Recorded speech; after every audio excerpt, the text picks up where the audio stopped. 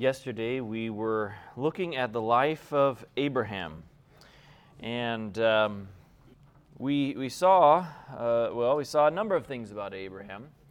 We saw, for example, that he was a stranger and a pilgrim, right?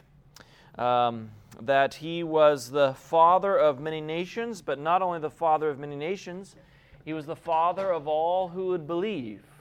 And I believe that means he's the spiritual father of, hopefully, of each one of us, and the spiritual father of those who are living in the last days. We looked at what spiritual ancestry is all about, and we saw how the works of our spiritual father we will do. You'll remember that when we looked a few nights ago at the passage in is it Romans chapter 13, verse 5, where it says, "Examine yourselves whether you be in the faith, prove your own selves. You're either Jesus Christ or you're a reprobate," the King James says, a depraved, corrupt person. And really, like Jesus was telling the Jews, we're either the descendants of Father Abraham and a part of the spiritual family of Jesus, or we're the spiritual descendants of the first Adam. And really, ultimately, the works of our Father we will do, because he followed Satan, Lucifer, didn't he? And so Jesus confronts the Jews, even though they're spiritual people, even though they were the Jews that were following him, with the reality that they weren't doing the works of Father Abraham. They were doing the works of their father. And it's one way or the other, isn't it? We sometimes try to think that there's some middle ground or some neutral place where we can be without being hot or cold. But the reality is it's either one way or the other. And we are influenced by our spiritual ancestry.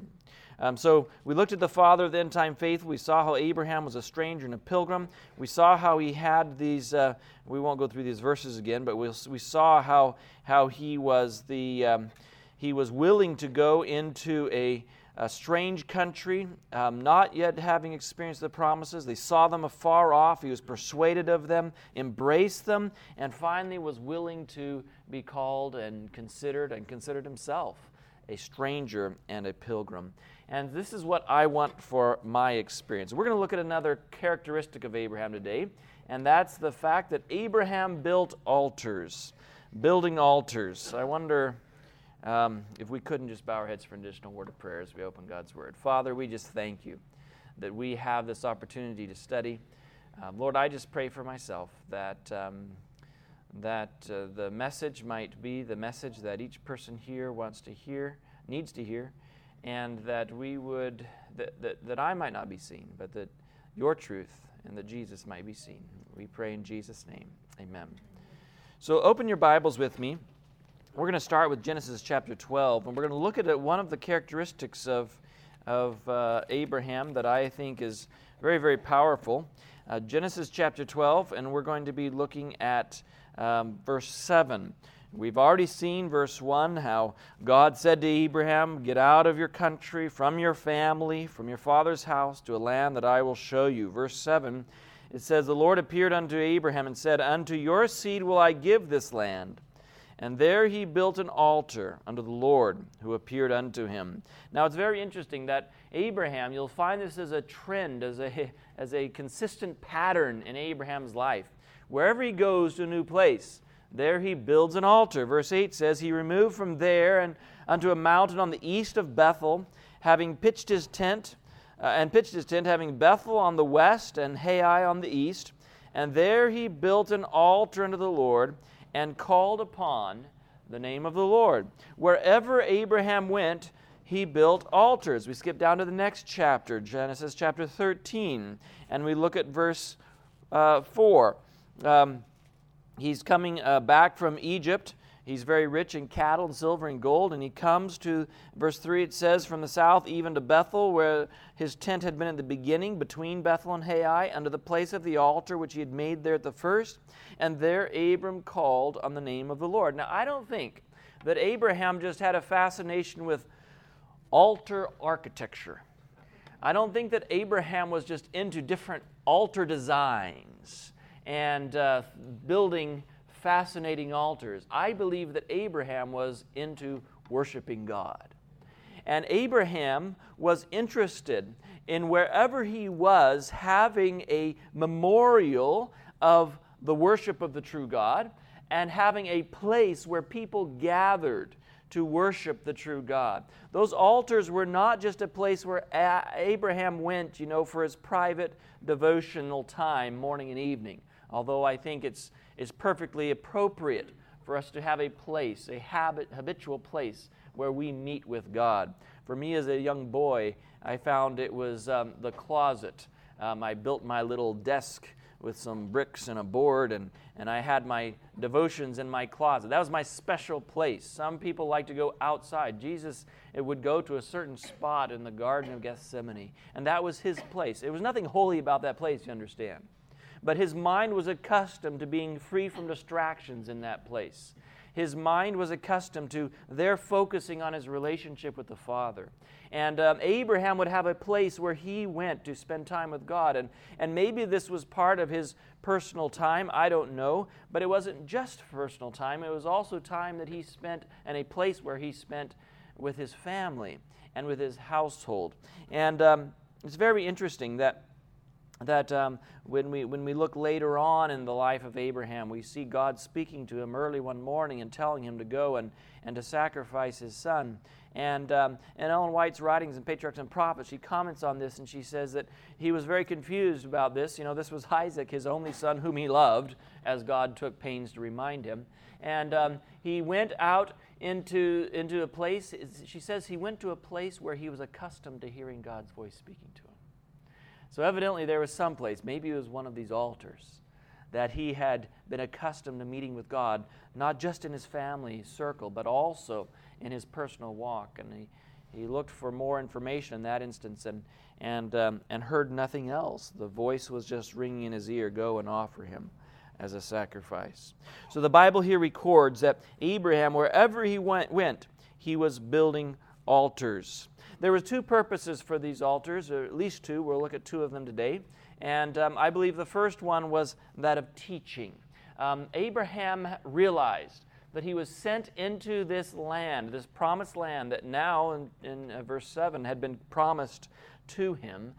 He was sent not just for his own good to get out of Ur of the Chaldees, but he was sent as a missionary. He was sent to be a light in a dark place.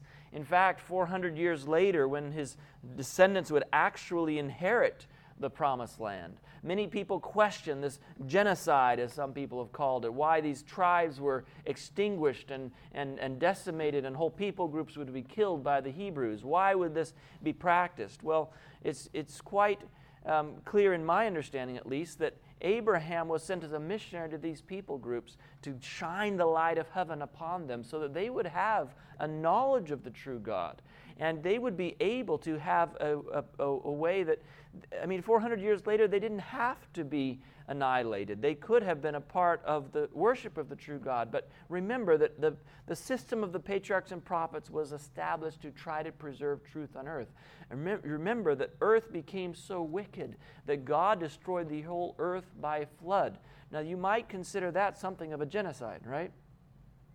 I'm not trying to get into the ethical dilemmas of why God destroyed the earth with a flood, but I think he did.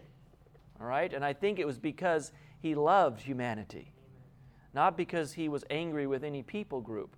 But man became so wicked. And when the Israelites would return to the promised land, these people groups, instead of appreciating the message of heaven, Melchizedek, the high priest of the Most High God, had been there among these people groups. Abraham had been there among these people groups. They had the opportunity to accept light from heaven. And by the way, they weren't far removed from Noah. You might think, well, these are just innocent people. These people were in rebellion against God. Let's be honest. They knew the story of the flood. They knew the story of the Tower of Babel. And they were in absolute rebellion against God. And they were determined to go their own way. And instead of being hearts of wax and getting softer, they became balls of clay and became harder until they continued doing things like offering their own children as sacrifices to their self-created gods. and refusing to worship the true God.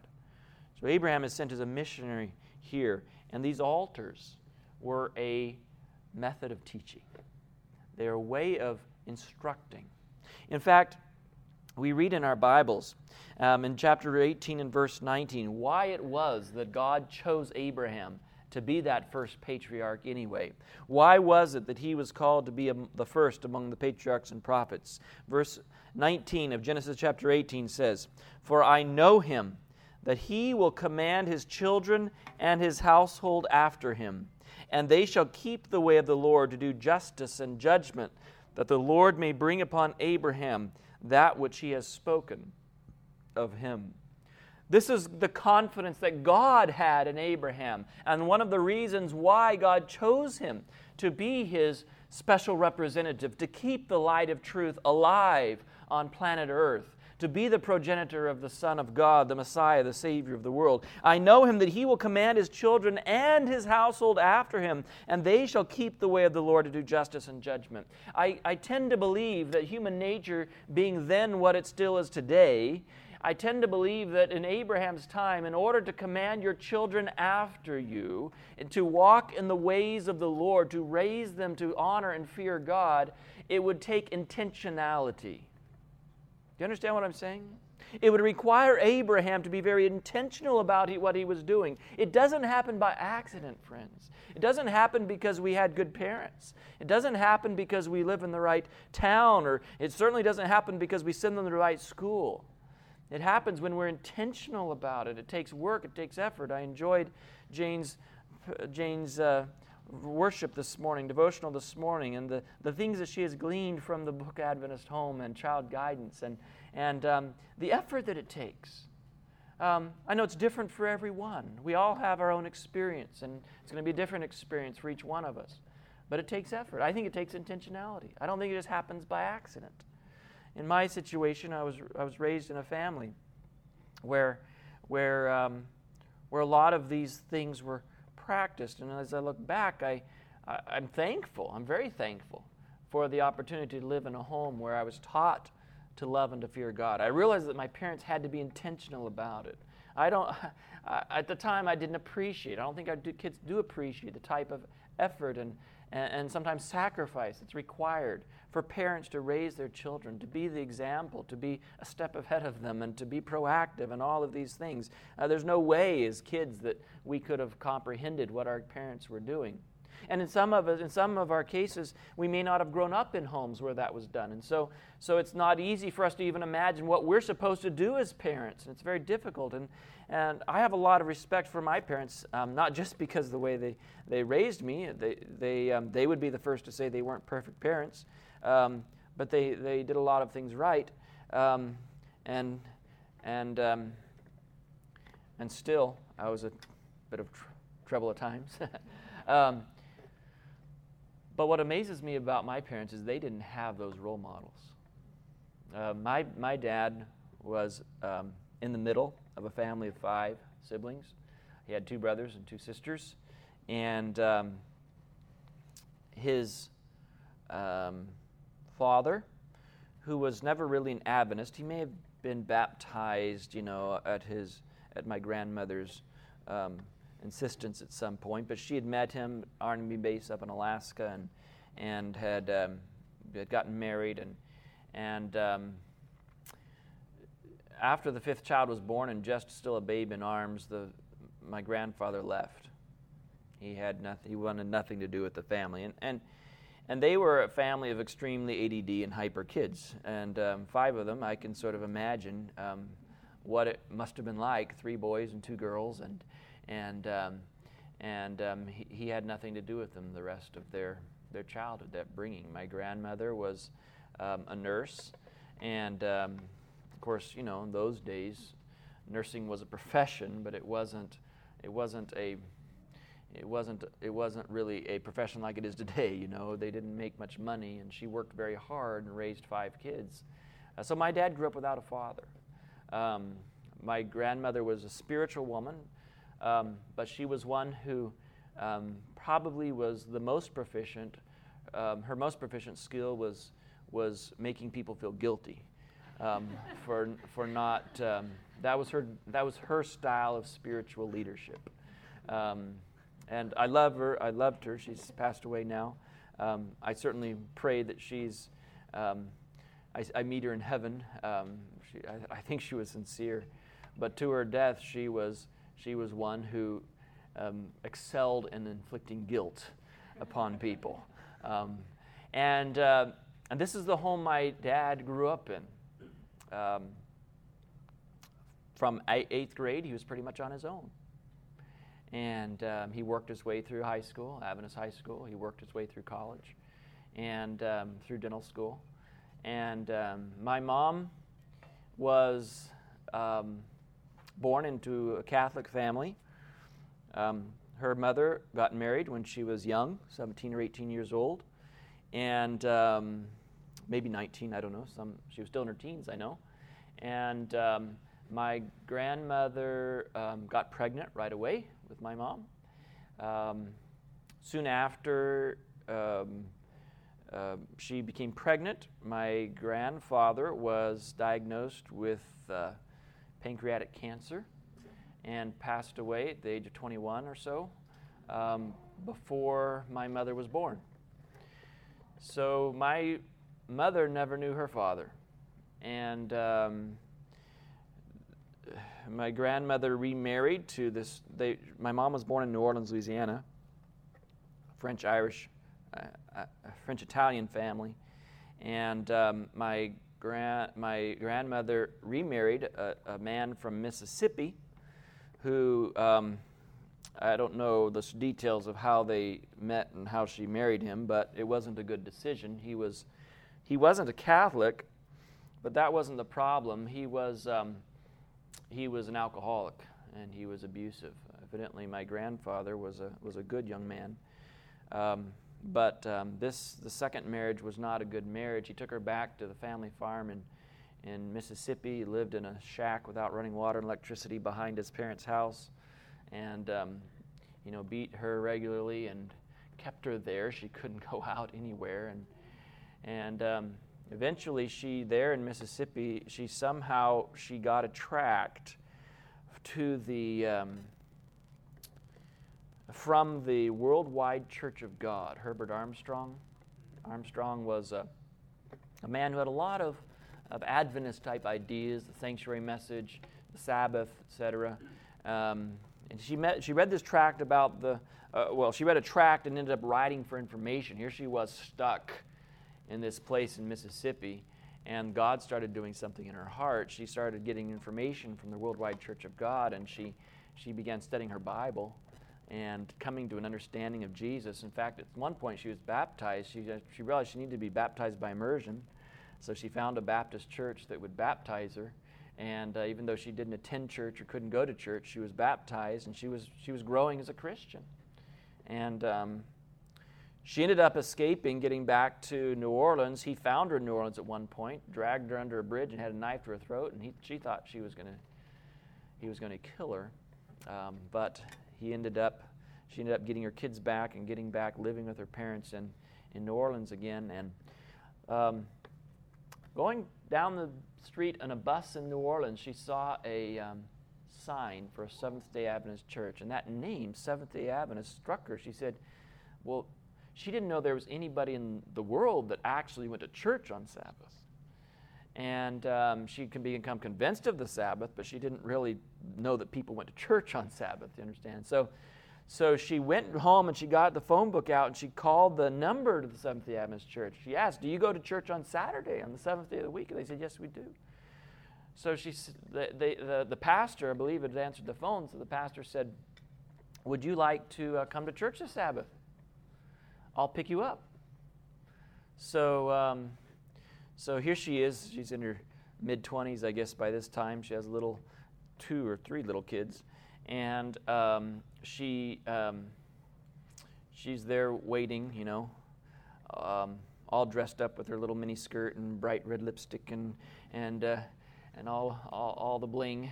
And she's ready to go to a church. This is the 50s. And they just loved her. And she started going to church on a pretty regular basis. And the pastor said to her, well, your kids need to go to church school. So she said, well, I guess they need to go to church school. They'll go to church school. So she put them in church school. And they would have to ride the bus to get to church school. My mom was the oldest, and she would take her siblings to church school. I think it was 3 buses they had to take across New Orleans, all the way across the town of New Orleans, city of New Orleans. It took 45 minutes each way to get to church school. And after a year or so in church school, my grandmother was in the kitchen one day. They were fixing potluck or cleaning up after potluck, and some of the ladies were talking about the increase in tuition at the school that year. And my grandmother said, tuition?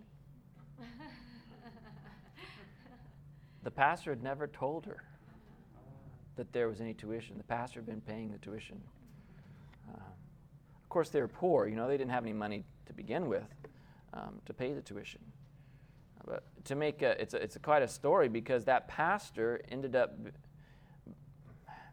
by coincidence, I guess, providence, whatever, was the uncle of my dad. And when later they would meet and become married, that pastor is the one that performed the wedding for my parents. He had no clue, I'm sure, paying this poor Catholic family's tuition to church school, that this would be the future spouse of his nephew. At any rate, my mom was baptized. My grandmother wasn't baptized for a very long time, or at least several years. She had a problem smoking. She just couldn't quit smoking. So they didn't baptize her. She kept coming to church, and I think she actually started falling away from church for a while. She wasn't coming to church. And another pastor came, and he went and visited her. And he personally took on the task of helping her stop smoking. And she was able to kick the habit and was baptized. And again, it's a small world, but that pastor is now retired and my church member in Dalton, Georgia.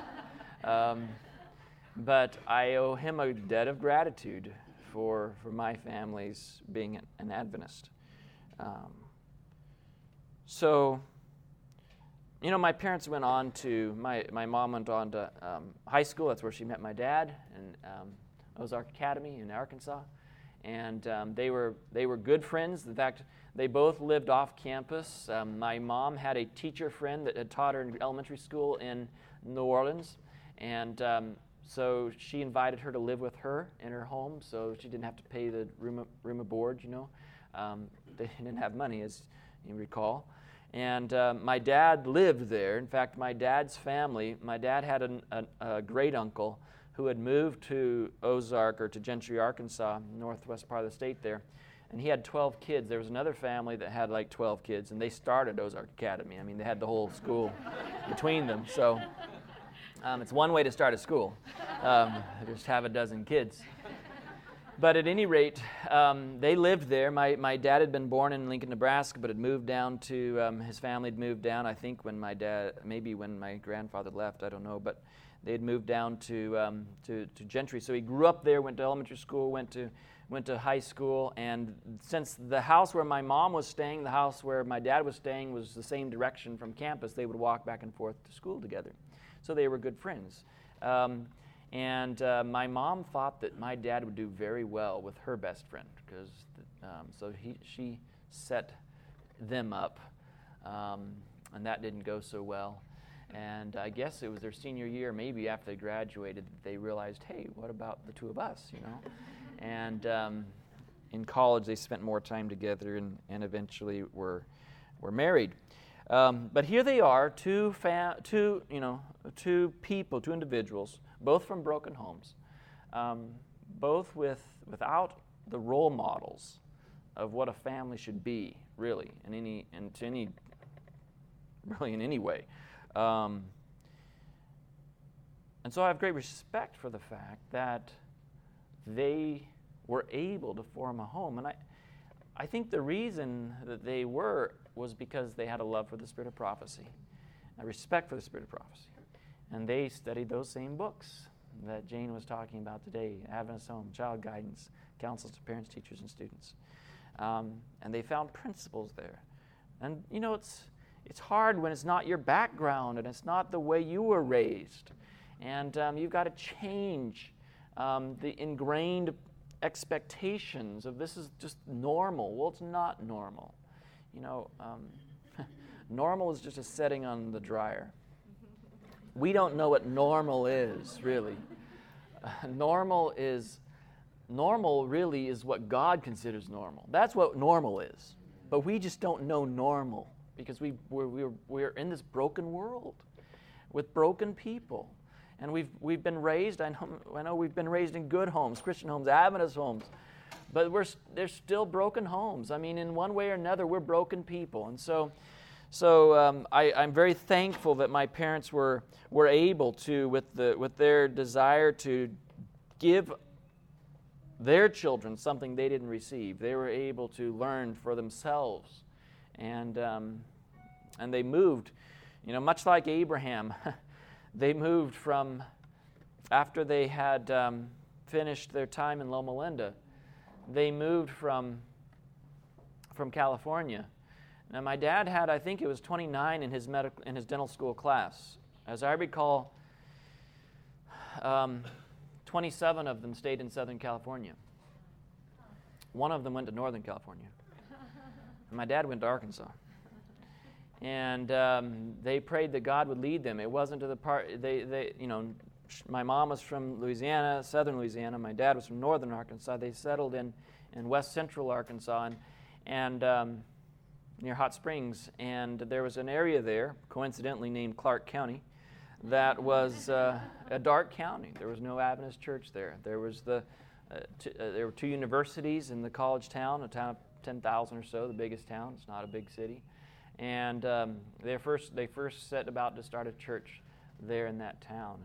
And it was hard, they moved there. When they moved to town, they moved to a small town called Amity, where the dentist had recently retired. It was a very small town, 800 people or so. And my dad built an office and started to practice. But if you were to look for a house, there were no houses for rent, In the South, you'll find small towns in the South, there's not a lot of transient population. People pretty much stay there, and they, inherit their parents' place, and they, the farm, homestead, whatever. It's not a lot of just, yeah. So there was two houses. There was one house available in town that was right across the street from the public school. Well, my parents wanted to homeschool us. They didn't really want to send us to public school, and so they thought it would be a little awkward if they moved in across the street from the public school, particularly since at that point, or at some point right then, Arkansas actually outlawed homeschooling, which made it even more awkward, you can understand. So here we were. The only other option was there was a retired dentist. The retired dentist lived 12 miles out of town, and he had a house, an old farmhouse across his farm that was available, and he was willing to rent it to my parents. Now this farmhouse was, I don't know when it was built, but it was before they had things like insulation and probably before they had wiring and stuff too. It was in bad shape. It was in really bad shape. There was one hangar in the house, but it was too shallow. It wasn't deep enough for a hangar to fit in. There was like one cabinet over the sink, and that was it in the kitchen.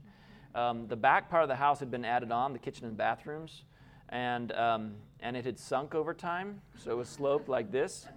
And my parents, the problem was that the bathtub was, the bathroom was in that part of the house too, but the drain was uphill, so the tub wouldn't even drain. And I remember when we first moved in that they just picked up the tub and put like a pipe or something under it so it would tip back the right way and drain. And it had a rocking tub for a while. And while my dad was building his office, he was sort of fixing up this house as well. They charged us $75 a month for rent. It was probably overpaid. I mean, it was overcharged. But at any rate, here we were out we could see the landlord's house across the field, about a quarter mile away, across the pasture, the cows and all. And the next nearest neighbor was 7 miles. And some of my parents' friends came from Loma Linda. And they said, if you're happy here, you probably should think about going to the mission field or something, because you probably do really well.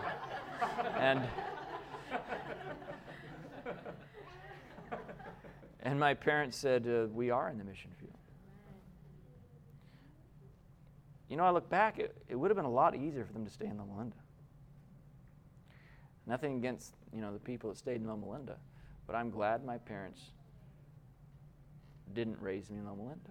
I'm glad that they took those difficult choices and made those sacrifices. I mean, everything we had the conference moved us, the conference moving van. Back then they would move, they probably still do. If you're a professional wants to move from Loma Linda, your conference, they'll move you out and help make you part of the mission of their conference. But we had all of our things in storage all the way in the very back of one room. And it was an awkward, difficult time for my parents, I know, but they believed that God had led them here. And they had a purpose to start a church and to start a work in that area.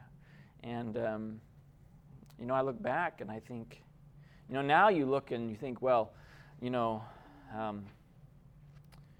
now, I mean, they've made a good life for themselves. We grew up well. We didn't stay there for very long, a year.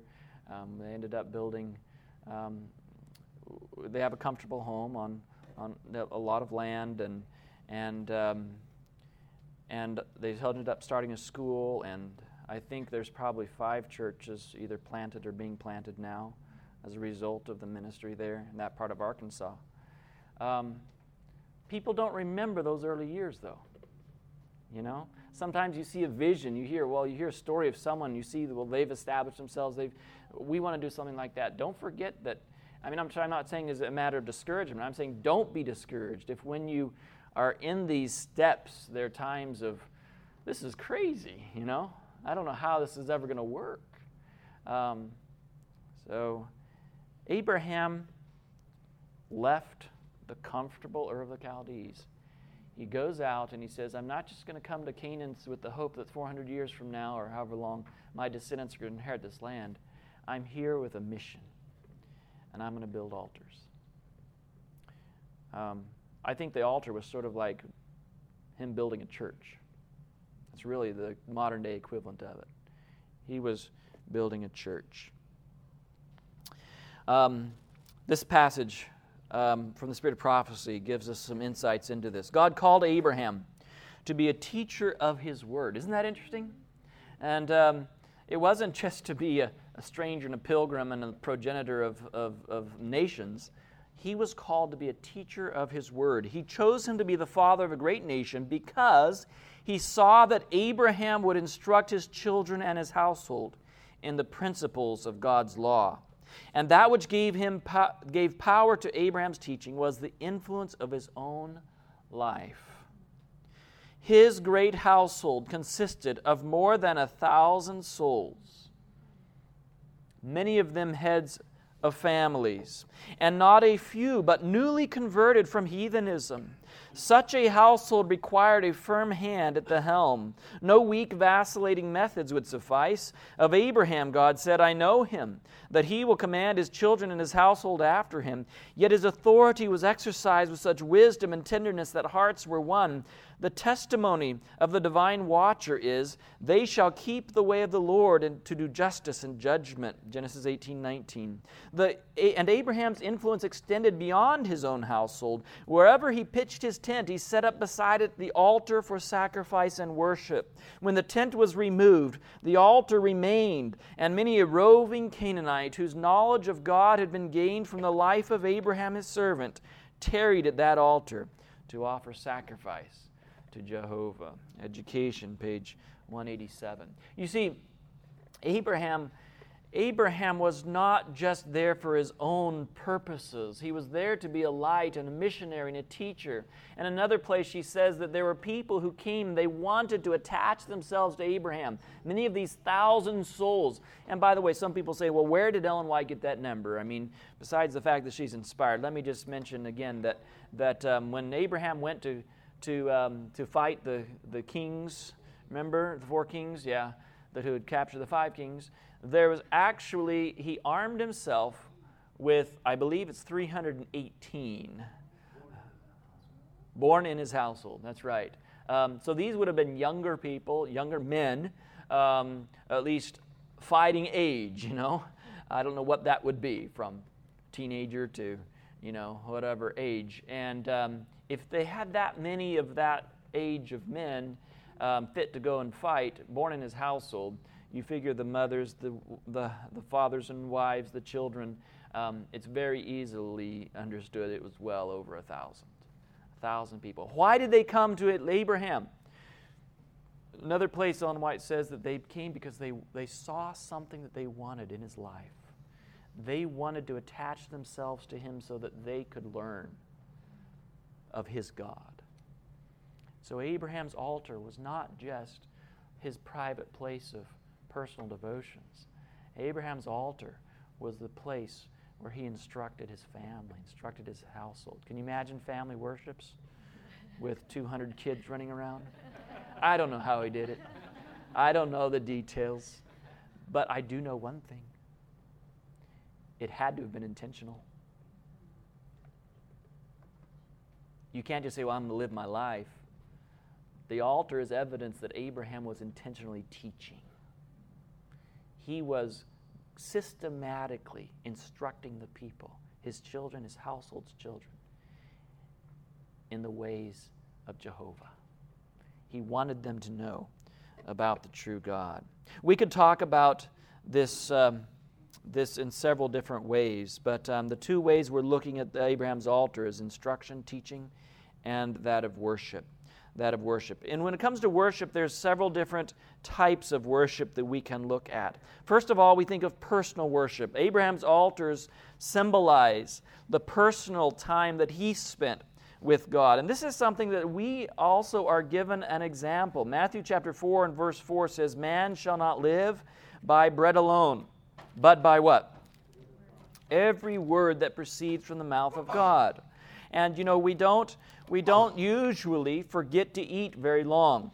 I actually do have a problem with that because food is not on my mind a whole lot. I can get busy. I'm very task oriented, and I love food. Don't get me wrong. I'm not saying I don't have struggle with appetite, but there are times when I actually forget that I haven't eaten a meal, and it usually strikes me when I get very hypoglycemic, and that's not a good thing because men get irritable when they're hypoglycemic, right? But the fact is that we very rarely forget for very long to eat. Yet Jesus is very clear here when he says, "Man shall not live by bread alone, but by every word that proceeds from the mouth of God." We ought to be more worried about missing our time with Jesus than we are about missing a meal. Mark chapter 1 and verse 35, the testimony of Jesus, and this is just one of the passages. I believe Janet referred to some verses as well, but this is what it says in Mark chapter 1 and verse 35. And by the way, the context of this is Saturday night. Saturday night, the people after sundown, because the Jews didn't like Jesus healing during Sabbath, right? They had that hang up.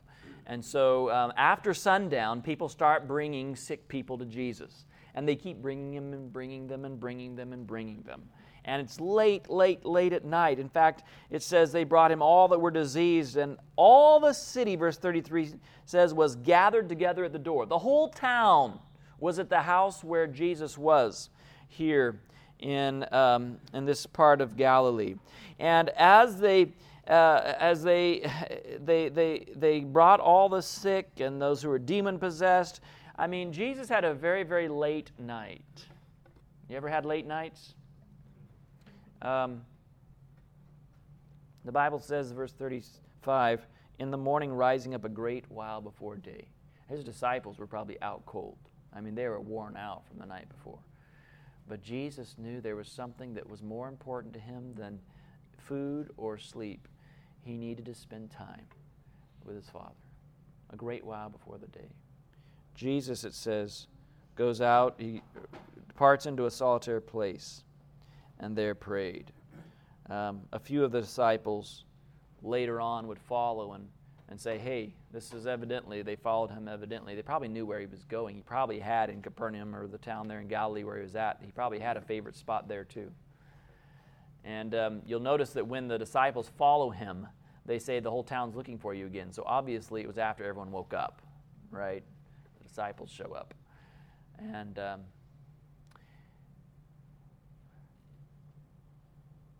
there's something that I've learned. I'm trying to apply. I've learned it. I'm trying to apply it in my life. Did you ever wonder why the Bible says the evening and the morning were the first day? I mean, the Roman time, of course, began at midnight to midnight. But biblical time, God's time, starts from sundown and goes to sundown. That's the day, right? And I've come to realize there's a lot of wisdom in God's reckoning of time.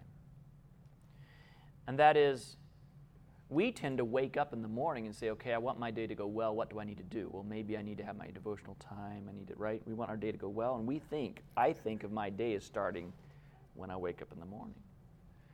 Well, God's wise. He sort of thinks ahead. He's a planner, He plans ahead. And He knows that if we wait until morning to plan our day, it's not going to go so well. So He started the day back there at sundown. And if we want our day to go well, what we need to do is go to bed early. So we can wake up early and spend our time with Him. Right? So He says, don't think of your day as starting at midnight or starting at when you wake up in the morning. Think of your day as starting the evening before. And sit down and say, okay, well, how do I want tomorrow to go? How can I plan tomorrow now? Well, one way I have found, and it's hard for me, but one way is by not staying up too late, which then sort of predestines tomorrow's outcome, doesn't it? The evening and the morning were the first day. And our days start really in the evening. So Jesus rises a great while before day, and this is an example, even though he hadn't purposefully, intentionally, he wasn't out, just like, I don't know, watching a movie or something. That's why he was out so late.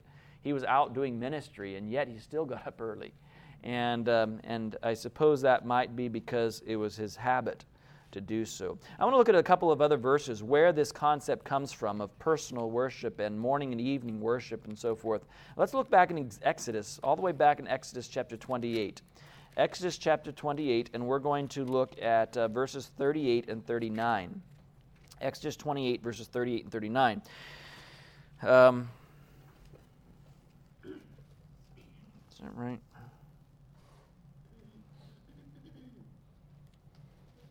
No, that's not right. I'm not sure.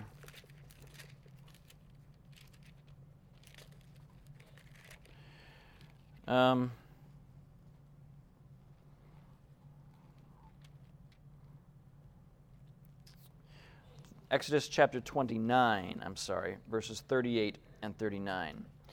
These are the offerings that were to be offered on the altar of burnt offering.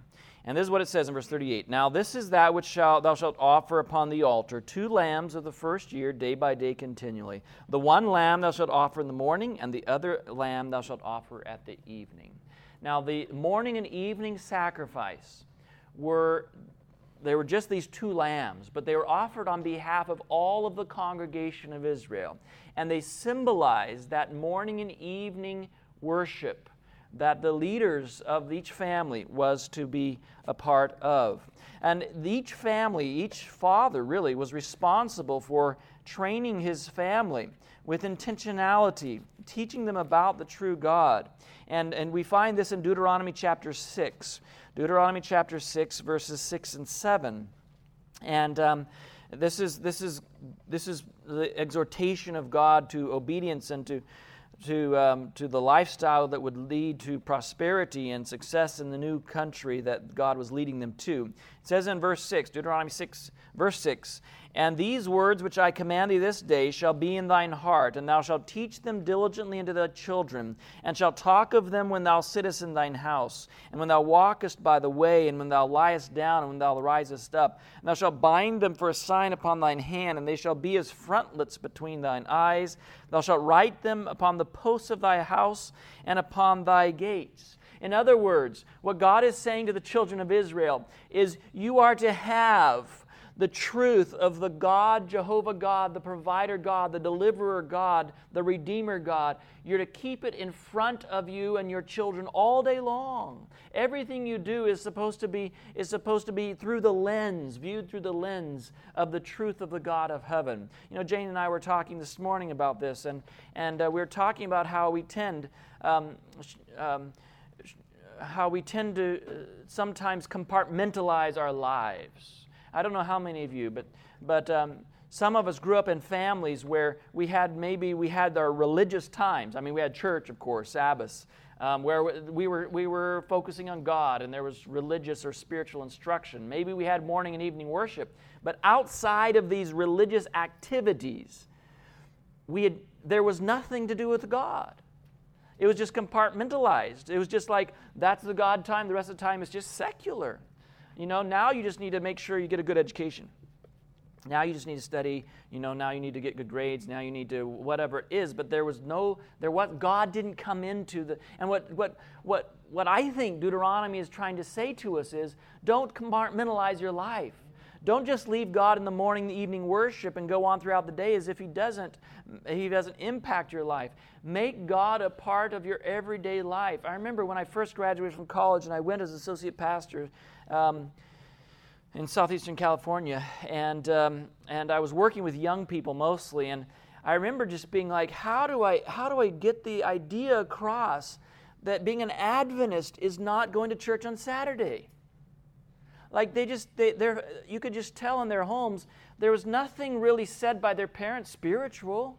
They didn't really. I mean, they did what everybody else did during the week. Except on Saturday, they went to church. That was the only difference. And I mean, you can't tell them that. I'll never remember. I worked, these young people, it's like, what do I say to them? I finally, the Lord told me, He said, look, He showed me. He said, look, you just have to live a life that's different. They have to see a life that's different. Like Abraham.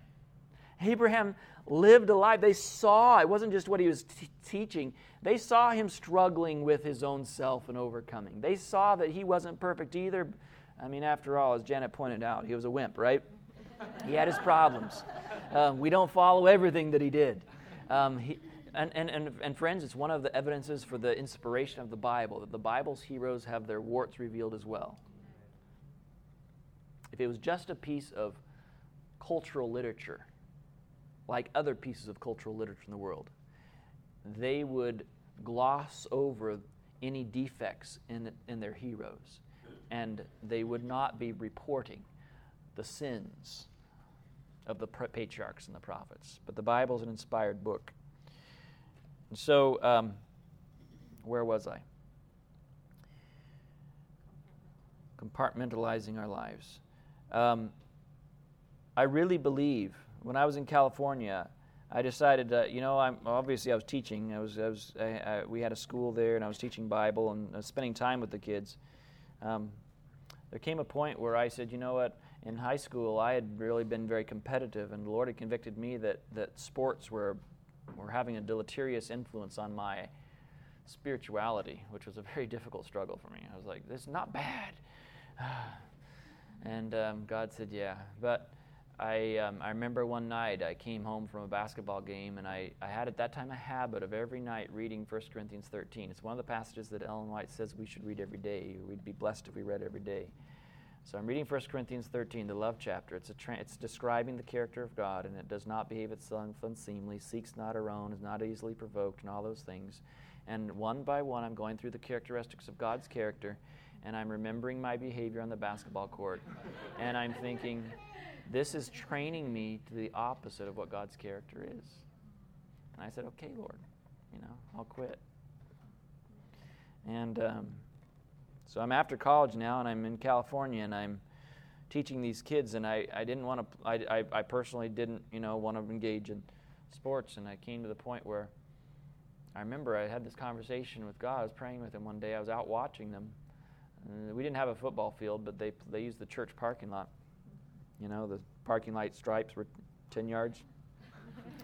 And I'm wearing my wingtip dress shoes, leather-soled dress shoes. And finally, the Lord convicted me that it's not about me. I need to spend time with those kids. And it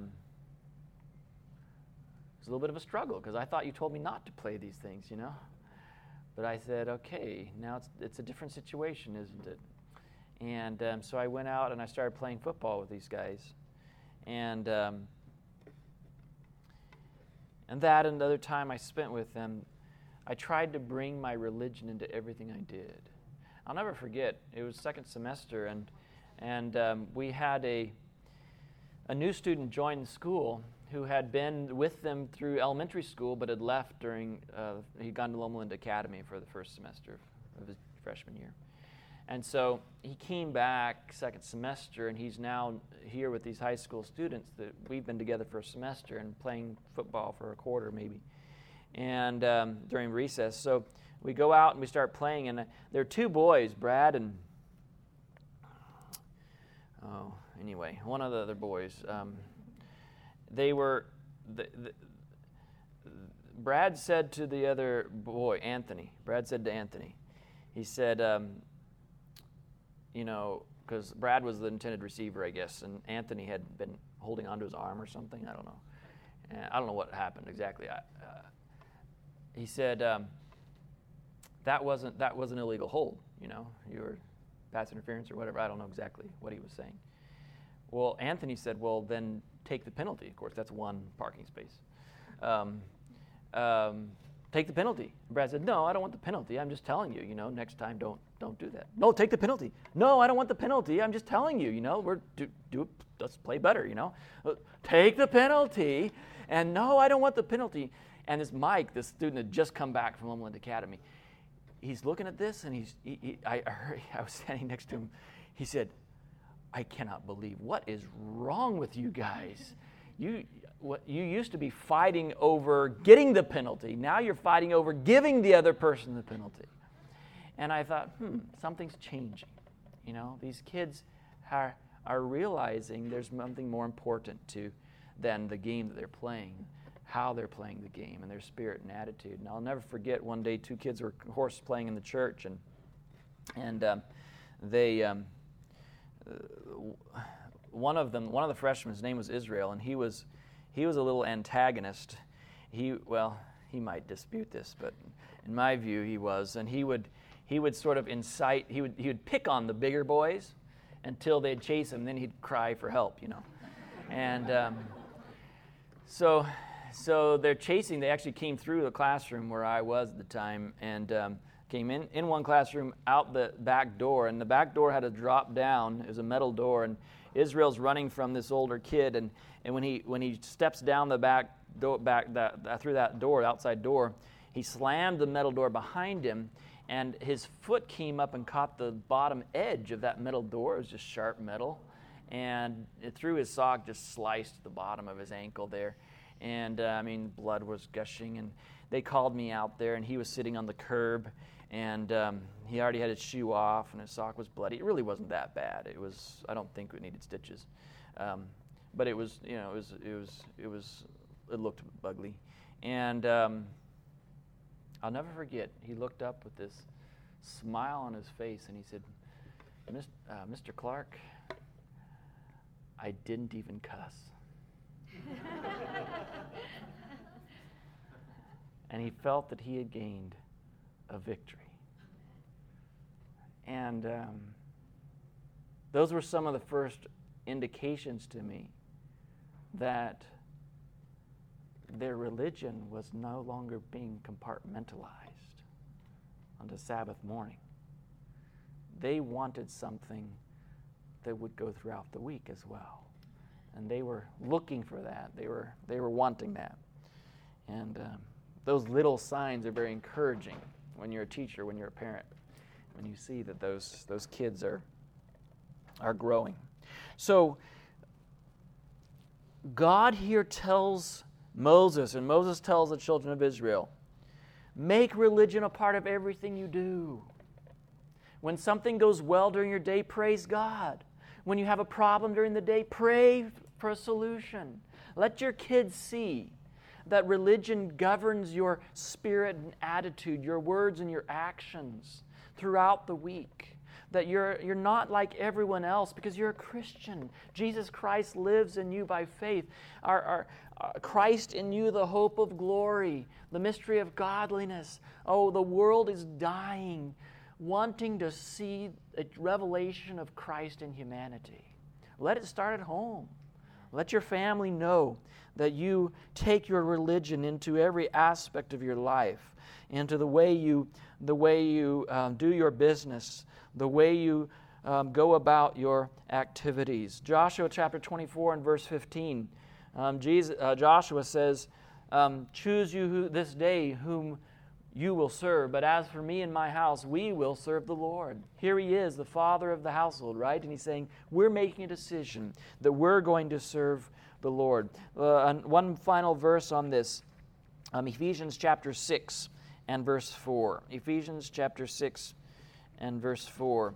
I really believe that God wants us to do the works of Father Abraham in these last days. And Abraham had a habit of building altars. Ephesians chapter 6 and verse 4, it says, and ye fathers, provoke not your children to wrath, but bring them up in the nurture and admonition of the Lord. Ephesians chapter 6, verse 4. How does that happen? I don't know exactly. Every family is different. Every father is different. We shouldn't be trying to prescribe. You have to read this book, and you have to meet at this time in the morning. You have to sing this song, or this is the way you do it. But I can tell you, no matter who you are, no matter what your family is, no matter what your background is, it's going to have to be intentional.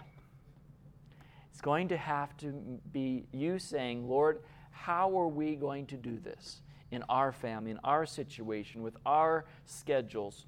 We're going to have to make this a priority. It's going to have to take priority over some of the entertainment that we might naturally just follow along with.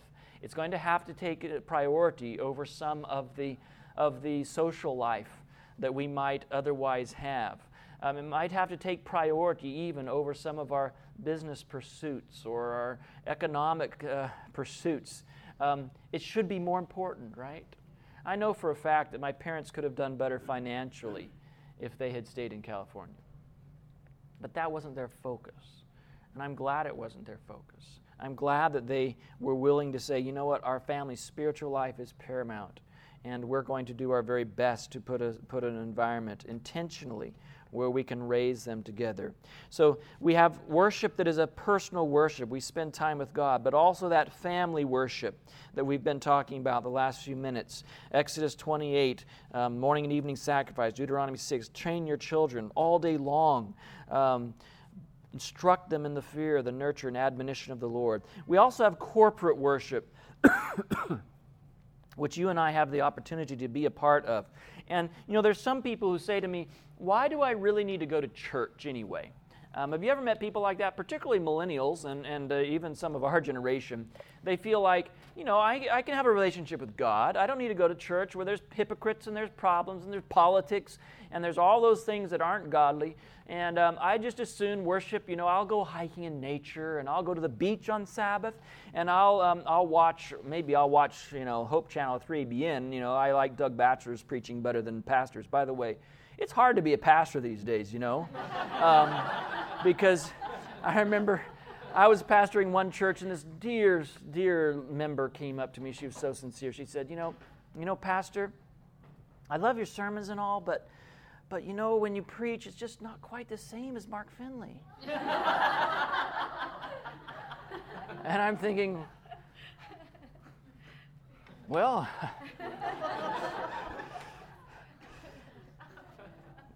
probably true.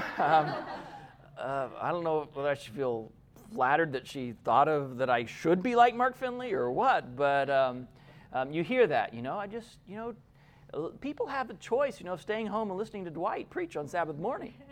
And there are many people who do that. They just say, there are thousands of former Adventists or Adventists whose membership is still on the books. They never darken the door of an Adventist church, but they're every week listening to sermon on Sabbath morning. I know, because in my community I can list, I've gone and visited them, and they've confessed. That's what they do. They rarely come to church. They still consider themselves Adventists. Why do I have a problem with that? It's not because I'm worried about the offering that's given in the offering plate, although I think they would be blessed to be a part of the worldwide ministry of the church. Maybe they're giving through some other ministries or whatever. It's not that. The reason, I think, is because we need fellowship. We need community. And this could be a whole week's study in itself, I think. We could probably spend a whole week just talking about community. I want you to turn in your Bibles to Hebrews chapter 10. Because this is a passage that's very, very relevant to this topic. Hebrews chapter 10 and verse 25, if you're taking notes. Hebrews chapter 10, verse 25. Now, just before we read that verse, let me talk a little bit about the context of Hebrews chapter 10. Hebrews chapter 10 follows... I know I have a talent for pointing out the obvious, but Hebrews chapter 10 follows Hebrews chapter 9. And in Hebrews chapter 9, Paul is discussing the Day of Atonement, the annual sacrifice, the bulls and goats. It's clearly the Day of Atonement. God, the high priest goes into the most holy place. And by the way, we don't have time to unpack all of it, but in the sanctuary service, there was this final festival, the Day of Atonement, Yom Kippur. It's viewed by the Hebrew people as the Day of Atonement, right? You're familiar with this? Now, 10 days before the Day of Atonement, they had what's called Rosh Hashanah, where the priest would go with a long ram's horn trumpet, and they would blow these shrill blasts that would remind the entire congregation of Israel one thing: Yom Kippur's coming. So they had 10 days reminder: Yom Kippur's coming, Yom Kippur's coming. Why this reminder? Why this focus? If the whole rest of the sanctuary calendar year was the courtship, Yom Kippur was the wedding date. Okay, this was the culmination. If you were to do a chiasm, for those of you who are familiar with that literary structure, a chiasm is where you have in poetry how you'll have different patterns, A B or something like that. Well, this is a literary pattern where it's like this. You have the first chapter and the fifth chapter on the same subject. You have the second chapter and the fourth chapter on the same subject, or verse, or phrase, or whatever it was. The Hebrews were masters at chiasms. The third, then, would be, to the Hebrew mind, they would recognize immediately the third is the main point. That's the focal point. So there's it's ascending and descending if you look at it in a triangle type of form. But that chiastic, the apex of the chiasm is the most important part. And we don't get it so much because we're not reading it in Hebrew, so it's harder for us to see it. Sometimes they used alliteration, sometimes they used the different poetry type. Much of the Old Testament is written in poetry. And they wrote with chiasms all throughout the Bible. Well, it's very fascinating. If you study the books of Moses, remember, how many books are there? There's 5 books of Moses, right? Genesis, Exodus, Leviticus, Numbers, and Deuteronomy. If you put them in a chiasm, which is the central book? Leviticus, okay? If you take the book of Leviticus, what you find is you can see that they're broken up into different rules. And essentially the first half of the book is talking about the different bloods and offerings and sacrifices.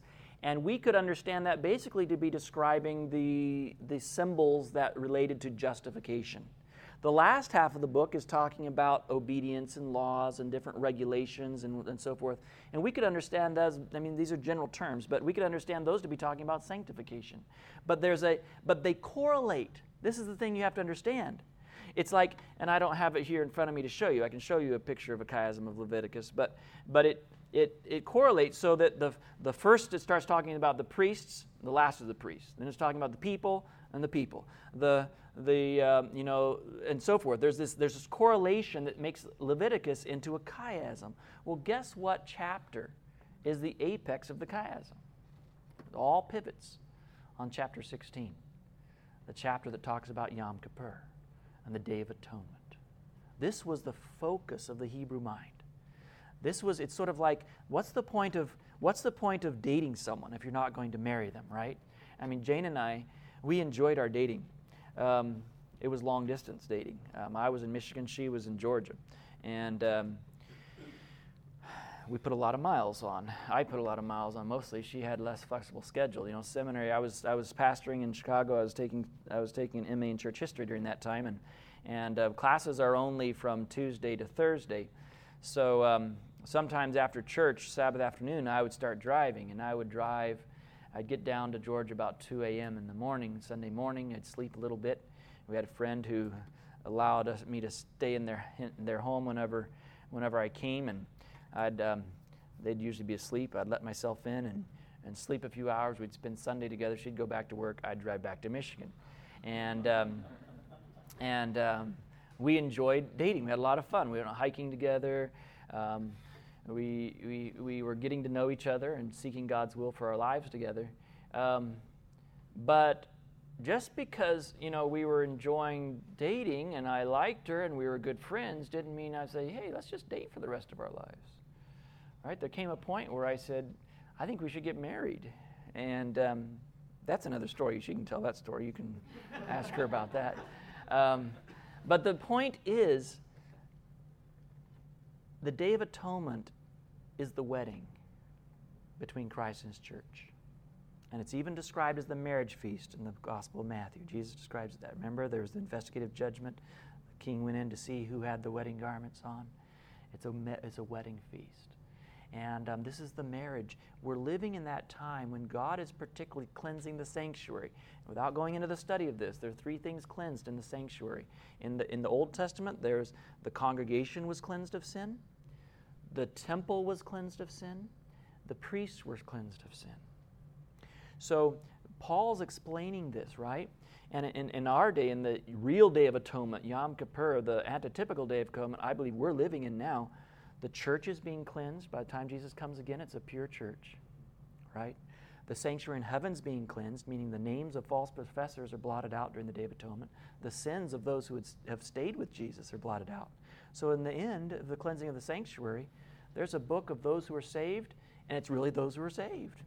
And the names of those who are alive matches exactly the church on earth, because the church has been cleansed too during the shaking and the ingathering that goes on in the last days. When the Day of Atonement ends, the church is cleansed, the sanctuary is cleansed, and our hearts are cleansed. So it's a special time. Without going into the whole study of it, it's a special time. And Paul refers to this. Notice the last verse of chapter 9, Hebrews 9, verse 27. So Christ was once offered to bear the sins of many, but unto them that look for Him shall He appear the second time. Notice, what does he say? What's the next phrase? Without sin unto salvation. So Christ on the cross, He was our sin bearer, right? Christ as our priest is our sin bearer. The priest actually ate of the sacrifice that the sinner confessed onto. And what did that symbolize? It symbolized that the priest became a sin bearer as well. They bore the sins until the Day of Atonement. The Day of Atonement, read it there in Leviticus 16, there is atonement made for the priests, for the congregation, and for the sanctuary. And sin was to be taken out of the camp. All that sin was to be taken out on the scapegoat by the hand of a fit man led into the wilderness. And sin was no longer to be a part of God's people. So we're living in this time of Earth's history. Notice now, this was all so we could understand verse 25. I get a little carried away sometimes. Hebrews chapter 10, verse 25, this is what it says. Not forsaking the assembling of ourselves together, as the manner of some is, but exhorting one another, and so much the more, as you see the day approaching. Now, when Paul says, not forsaking the assembling of ourselves together as the manner of some is, it was clear that some people said, well, we don't really need to get together for church. We don't really need to spend time fellowshipping with each other. We have Jesus, don't we? And you notice he says, Don't forsake the assembling of yourselves together, as the manner of some is, and it's going to get even more important as you see what happening? The day approaching. Now, usually as Adventists, particularly if you're reading this in the King James Version or many translations, it just says the day approaching. And we might think, well, that's especially talking about the second coming, and so we should be really getting ready for the second coming, which means we shouldn't forsake the assembling ourselves together. But in some of your translations, do you notice anything different about the day? It's capitalized. Why is it capitalized? Because Paul has been talking about the day, and the day in Hebrew thought is Yom Kippur. Clearly, Bible scholars agree. It's not just Adventists. This is Bible translators, modern translators. They agree that the day talking about here is the Day of Atonement. We're living in the Day of Atonement. Now, if we're supposed to not forsake the assembling of ourselves together as the Day of Atonement is approaching, what do you think we should be doing when it's here? Right? Rosh Hashanah, those 10 days of warning, those are past. Now is the time for us to be saying, hey, and I think so many times we just forget. We forget as Adventists that we're living in a time when God is trying to do something special with His people, with His church. He's living in a time when He wants to cleanse us. It requires our cooperation. Why does that matter? Well, it's not just coincidence that God gave us the health message. Because clear minds help us to be able to hear God's voice and to be able to have that experience where we understand what it is that God wants to change in our lives so that we can be cleansed and prepared for the second coming. You can't separate the importance of the health message. It's not just so you can have 100-year-old Adventists who are still taking their retirement from the denomination and making the denomination go broke. The point of living so long, or the health message, is not just to live long. The point of the health message is so that we can have clear minds, because we're living in the last days. And not just the last days, we're living in the day. And this is a time when God is trying to separate us from... Why does God give us reforms in our lifestyle? Why does God ask us, especially during this time of Earth's history, to not focus on the externals? Why does God ask us to reform the way we entertain ourselves, not to live the way that... It's all because of the day. And it's not because God sort of we're the unlucky ones that got born in the day, if I was living back then, I could have my alcohol and wouldn't have to worry about it. And, it's that God wants to consummate His marriage with His people, and He needs to know us intimately. He needs us to know Him intimately. He needs to have this relationship. That's what God wants. Let's not see it as a list of do's and don'ts. It's God desperately wanting to get through to our sin-darkened minds and hearts and needing to get some distractions out of the way for it to happen. That's what it's all about. So yes, we're called to live differently, but it's not for just so that we can be different. It's so that we can have a relationship with Jesus Christ. And we could spend a whole week just talking about the importance of the cleansing and the what's happening in the heavenly sanctuary now. But here we're talking about the importance of worshiping together. So what happens when we worship together? It's not just of us coming together and saying,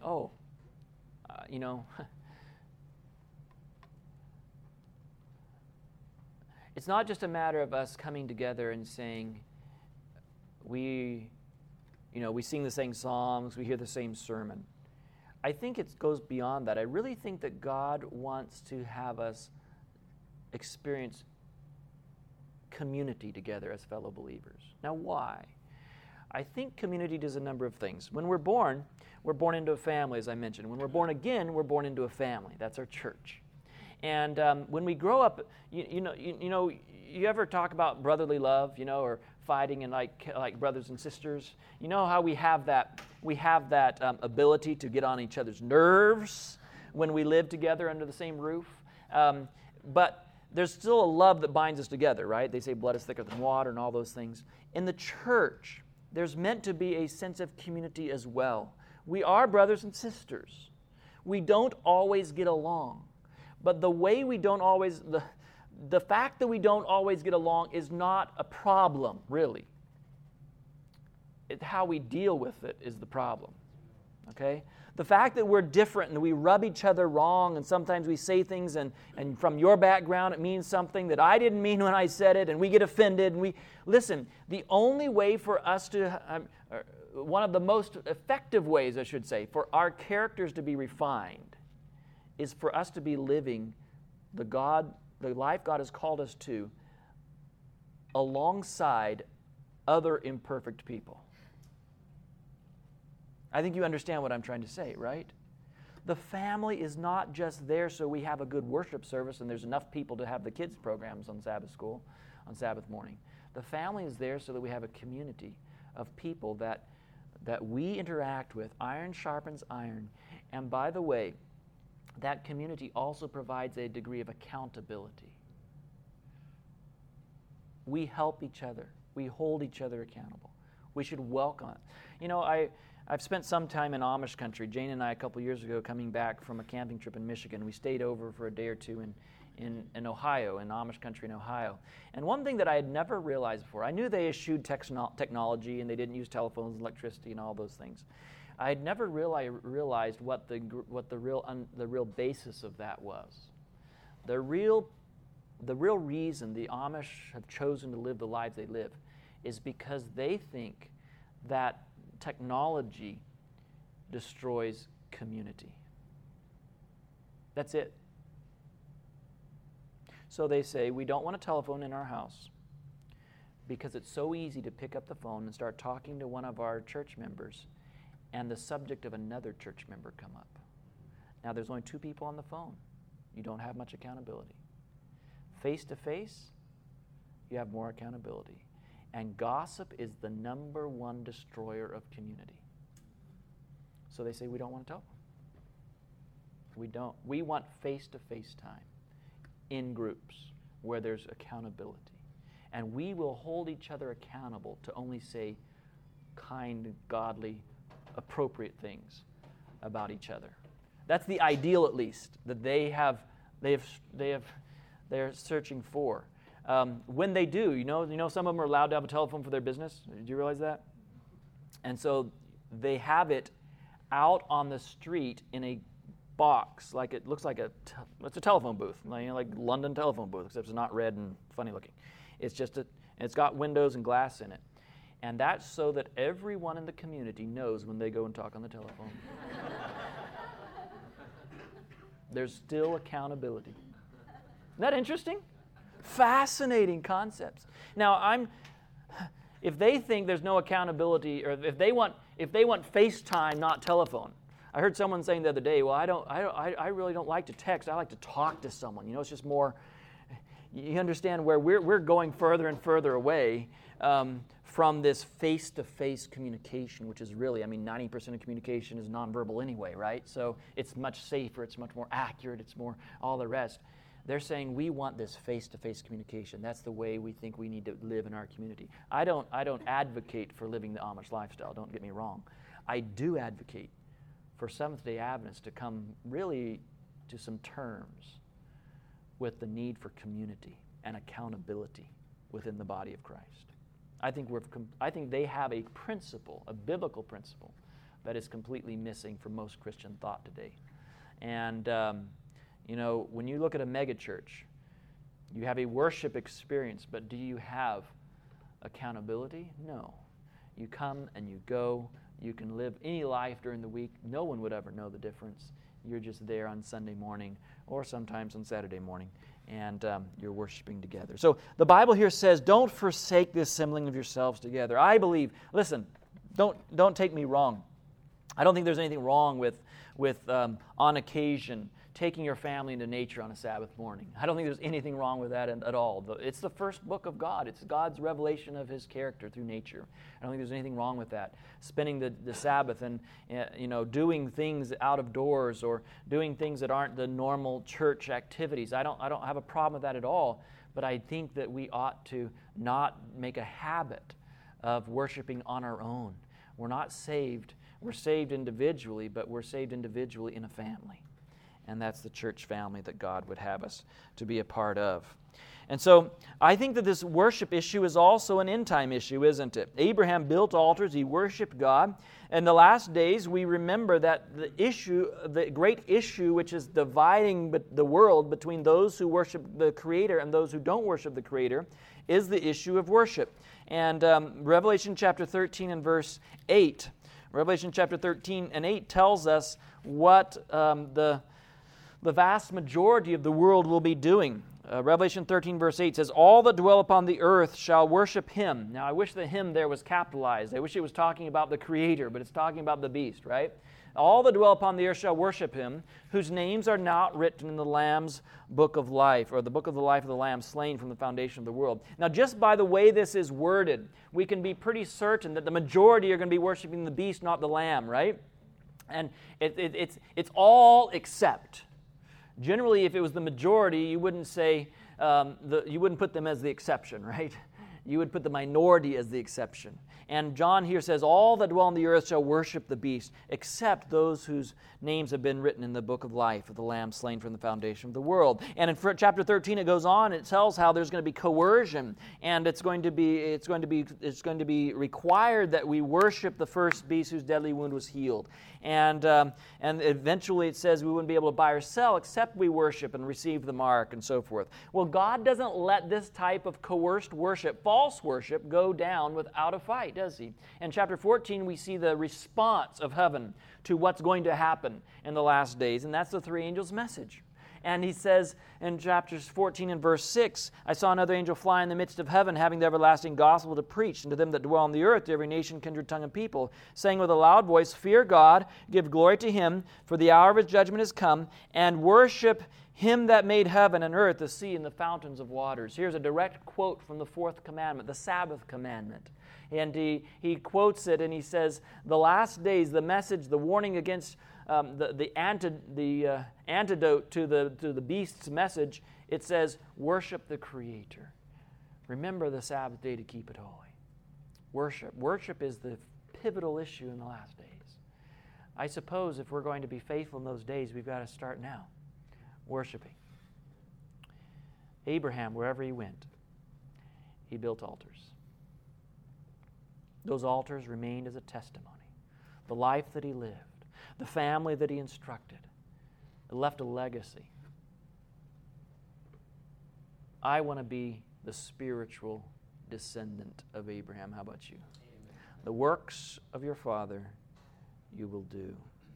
I want to pray today that God will make me. I struggle sometimes, even in my own personal devotions. Sometimes, it can be tough. I know. But I want to do better. I want to have my personal time, my family time, my corporate time. I want to make the worship of God and my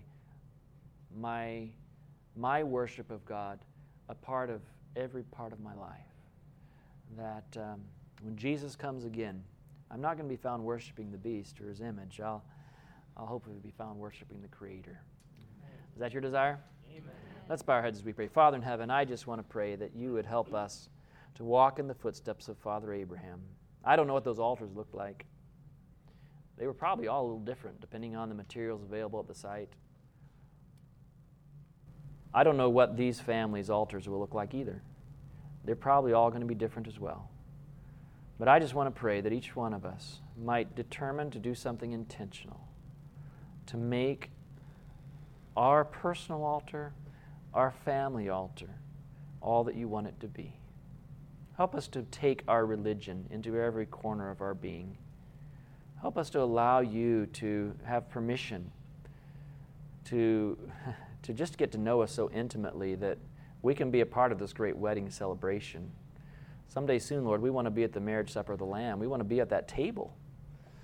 The wedding is consummated. I pray that you'd be with us during this day, the day in which we're living, the Day of Atonement, that we would be cooperating with you, worshiping with our fellow believers. Lord, it may require me to change some habits. Someone else here may be realizing they need to change some habits. Lord, maybe Maybe we need to work harder at trying to begin our day in the evening instead of in the morning. Lord, whatever it is, I know that all of your biddings are enablings. All of your commands are promises.